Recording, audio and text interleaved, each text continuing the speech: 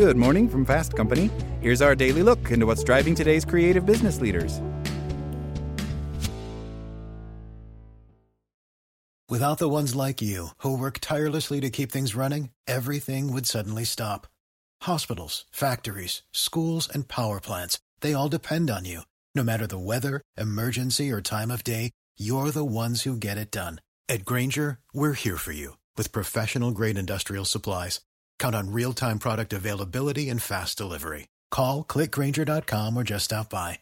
Grainger, for the ones who get it done. As a longtime foreign correspondent, I've worked in lots of places, but nowhere as important to the world as China. I'm Jane Perlez, former Beijing bureau chief for the New York Times. Join me on my new podcast, Face Off, U.S. versus China, where I'll take you behind the scenes in the tumultuous U.S.-China relationship. Find Face Off wherever you get your podcasts. Good morning from Fast Company. Here's our daily look into what's driving today's creative business leaders. It's a familiar sight most of us have dealt with. A swarm of fruit flies circling around an old banana peel you forgot to discard or an overripe apple lingering in a fruit bowl. While the pests are a nuisance in the home, in the lab, they could help the cultivated meat industry lower sky-high production costs and meet surging demand. A Canadian company is using fruit flies as a growth medium to produce recombinant proteins, a key raw material in lab-grown meat. The system is designed to replace the current method of protein production, offering a way that's cheaper, more sustainable, and easier to scale. Many cultivated meat companies use recombinant proteins, which are growth factors that stimulate animal cells to thrive when outside of the actual animal's body. These proteins aren't edible parts of the final product. Rather, their job is to signal to the animal cells to proliferate, allowing these companies to produce the high volumes of meat that they need. But making recombinant proteins can be complex. They're essentially manipulated forms of proteins developed by inserting desired genetic material into host cells, such as animals, yeast, or bacteria, and instructing them to produce the protein in large quantities. Basically, you're hijacking the organism's cellular machinery to produce a protein product, says Matt Anderson-Barron, co-founder and CEO of Future Fields, based in Edmonton, Alberta. Though lab-grown meat is a relatively new space, recombinant proteins have been around for decades, mostly for medical purposes.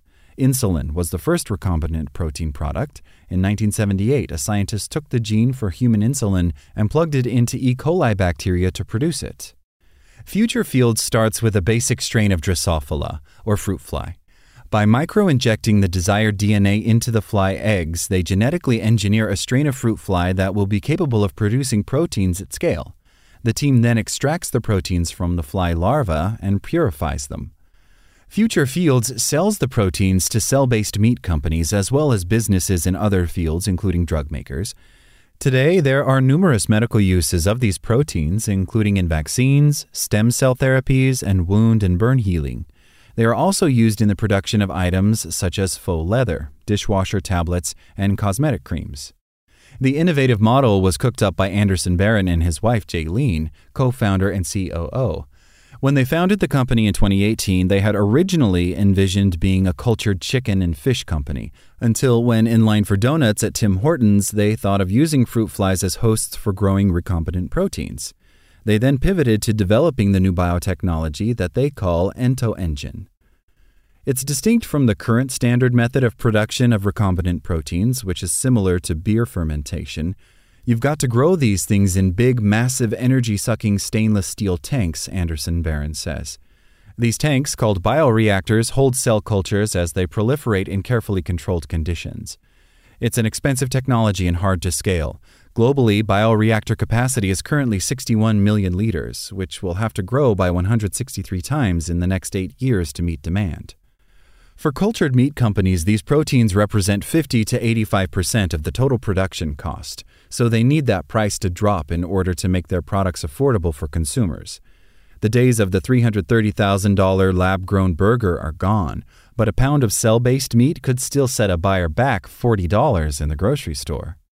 According to Future Fields, its process is 30 times faster than bioreactors and easily scalable because of the fast maturation period of the fruit fly.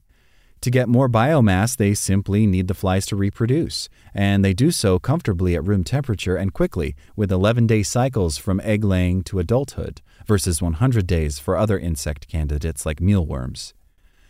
The process also has sustainability benefits. Bioreactors take a lot of energy to sustain optimal conditions and produce biohazardous waste. But the raw materials for fly rearing are natural, the insects themselves and the foods that make them grow, including sugar and yeast. Future Fields' process is also free of fetus bovine serum, a controversial and pricey growth medium used by some protein producers. And much of the biomass waste can be upcycled. The flies' lipids as feedstocks and their manure, known as frass, as a potent fertilizer. Future Fields has already commercialized its product and shipped it to 60 different cell-based meat companies. Last week, the company announced an extension of its seed funding with a new infusion of $11.2 million, including checks from Toyota Ventures, AgFunder, and Climate Collective. Anderson Barons says the capital will allow for the construction of a new 10,000-square-foot plant in Edmonton, where the flies will be reared in vertically stacked plastic containers. This will enable Future Fields to scale swiftly and reach its objective of making tens of kilograms, up to 200 pounds of proteins in the next 3 or 4 years, which Anderson Barron admits doesn't sound like much, but for recombinant proteins, it really is a lot. He adds, it's a really, really efficient way of doing it because insects are just so bloody good at making more of themselves. That's all today from Fast Company. Talk to you tomorrow.